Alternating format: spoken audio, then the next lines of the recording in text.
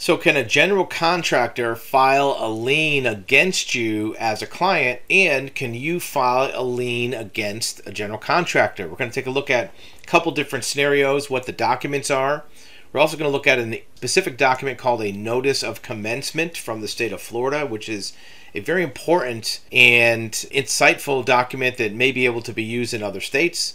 And we'll see how this affects your contractor or building project. Remember, we're not attorneys. We're not giving you legal advice.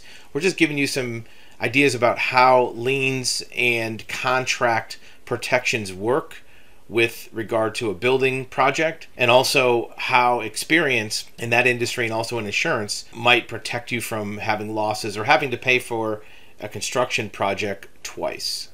So first, in the building and contracting industry, there is a process called a mechanic's lien or a builder's lien or a construction lien that most states have in their statutes. And what it allows for is if a contractor, a builder, provides work on a piece of real estate, they are automatically entitled to a lien against that property until they get paid.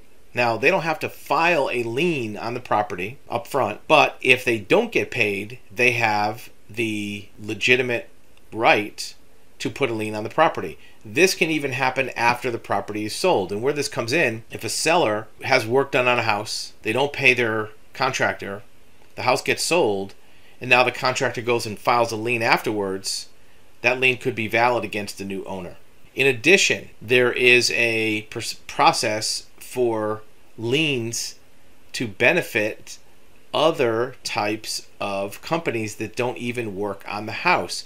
If you are a materials supplier, a lumber yard, if you deliver materials to that piece of real estate, you are covered by mechanics liens or builder's liens. Now, if the builder picks up the materials at your warehouse or your lumber yard, different story. But if you deliver it there, you may be entitled to a lien. In addition, if you provide equipment, if you're a rental company that rents payloaders or excavators or cranes, and you provided that material or equipment to the job site, you may have an implied lien against that property. How do you account for this if you are a client, if you are a person or a company or homeowner that hired a general contractor? Well, the way that you protect yourself is to get lien waivers, and here's why that's important. If you hire a general contractor to put an addition on your house and you pay them $100,000 for the addition, even if you pay them in full, if they did not pay the subcontractors, like an electrician or a plumber or the lumber yard, even if you've paid the general contractor completely per their contract, if that plumber comes forward and said, look, I did $22,000 worth of work on this property and I did not get paid, they can actually file a lien against that property, even though you as a property owner paid the general contractor. So what you want to do is get what's called a lien waiver from all of the subcontractors to make sure that the property is clear. So all of that sounds kind of scary. The good news is that almost every state requires that a licensed general contractor gives you disclosures at the time of beginning a job. And here's an example from Hawaii, disclosure of lien rights. And it says, homeowners take notice, big bold letters, all capitals, top of the page. Any person who furnishes labor, materials for your home improvement and is not paid can file a lien, just like we talked about. In order to obtain a lien against your property, they must go to court and show that the products have been supplied but not paid for. You'll be notified as a homeowner. If a lien is obtained, you have to have the burden of showing that it's paid. So what can you do? And this Hawaii form gives you some good examples. Make certain that the contractor is licensed. That's number one. Make sure you're dealing with a licensed contractor. On bigger jobs, ask the contractor to explain to you about getting a bond. We've talked about surety bonds before. A surety bond is a relatively inexpensive piece of protection, kind of like an insurance policy, that can be obtained on a bigger job to keep you as a homeowner from having to pay for work or materials twice. The general contractor will probably have to be the one to obtain it because they're the one who is being protected by this. They're the principal. So you may want to ask them about getting that if it's, a job that's 5 or 6 figures. Should not make any oral agreements. Make sure everything's in writing. And get a lien release from subcontractors. A mechanic's lien can be placed on your home by a subcontractor if the general contractor fails to pay his bills. Even though you have paid for the work, suppliers can still claim a lien against you. So get lien waivers from all the subs as they're being paid, and make sure they are being paid. Here's a generic form where in Idaho, in connection with a contract to do construction, the homeowner has certain rights. The right to get a lien waiver from any subcontractors. The right to receive a general liability policy from the general contractor for workers' comp. Here's another example where you want to make sure that your GC is properly licensed and has work comp insurance for their employees, because if somebody gets hurt on the job and they're not covered, you might be liable. You might be able to get a title policy which provides extended coverage from liens. You have a right that you can get a surety bond at the property purchaser's expense. Just like we talked about, bond is a good way to solve this problem for a small amount of money.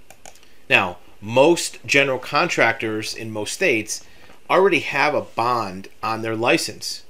So if you ask about a surety bond, they might say, I already have a surety bond. But in most states, the surety bond is $20,000, $40,000, sometimes $10,000. So here in Washington State, they give you a disclosure that says the bond might not be sufficient to cover a claim that might come from work, because if it's a $20,000 bond and you have subcontractors claiming $100,000, it's not going to be enough. So you may want to withhold your contract until you get lien waivers. Big letters, again, capital, bold, italic. Your property may be liened. If a supplier to your property does not get paid, your property may be liened and you could pay twice for the same work. You may request that the contractor provide you with a lien release document from each supplier or subcontractor. How do they do it in Florida? The process in Florida is kind of interesting. What they do is at the beginning of any job, the general contractor, or even a small contractor, if you're getting gutters put on your house or a roof put on your house, they are going to sign this document called a notice of commencement. And it basically says there is work being done on this house. It's notice of beginning of work. They do this before they even start the process. And this document, notice of commencement, is actually recorded in the land records, in the title records of that property. It's not a lien, but it puts everybody on notice that there's work being done on this property. And that's exactly what notice of commencement means. It's be aware we're starting something. That's kind of what it means.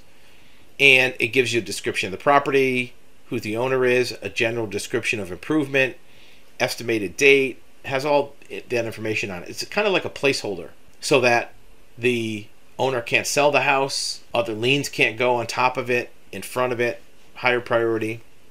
And what this does is it gives the homeowner a little bit extra protection too, because when you make your final payment, you can get a release of the notice of commencement from the builder or from the contractor, and you can get lien waivers before you pay them. So it's kind of like a check and balance. It's not required in every case, but smart builders and contractors will always do this because it protects their interests. And if you're a homeowner, make sure that prior to paying the last payment or paying significant amounts, that you're getting lien waivers and a release of this NOC, notice of commencement. Surety bonds are always a good go-to backup for this. You're probably not going to have your general contractor offer to get you a surety bond because there's an expense involved, plus it does not get them off the hook. Here's why. If you have a general contractor that you hired for $100,000 to build an addition and they did not pay some subcontractors, and you have a surety bond, your surety bond will kick in and will pay off the contractors, clear your title, no problem. But then the bonding company will go after the general contractor to get the money back from them. So it gets you off the hook as a landowner, property owner, but the general contractor is still liable for that payment. So there's no real benefit to the general contractor to providing a surety bond specific for this construction project. It only benefits you.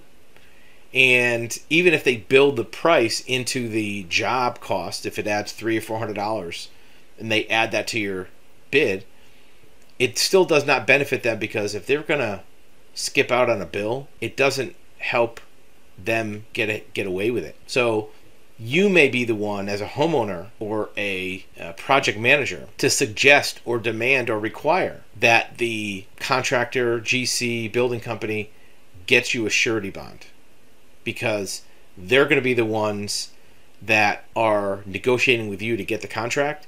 And it really doesn't cost them anything, especially if they build it into their price. It's not an extra expense.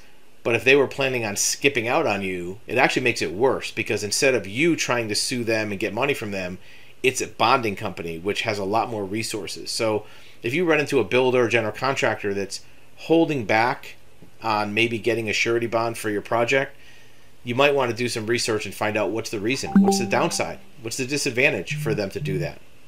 Surety bonds, mechanics lien, builder liens, they're separate, but they are interrelated in how they affect the building process and working with a general contractor.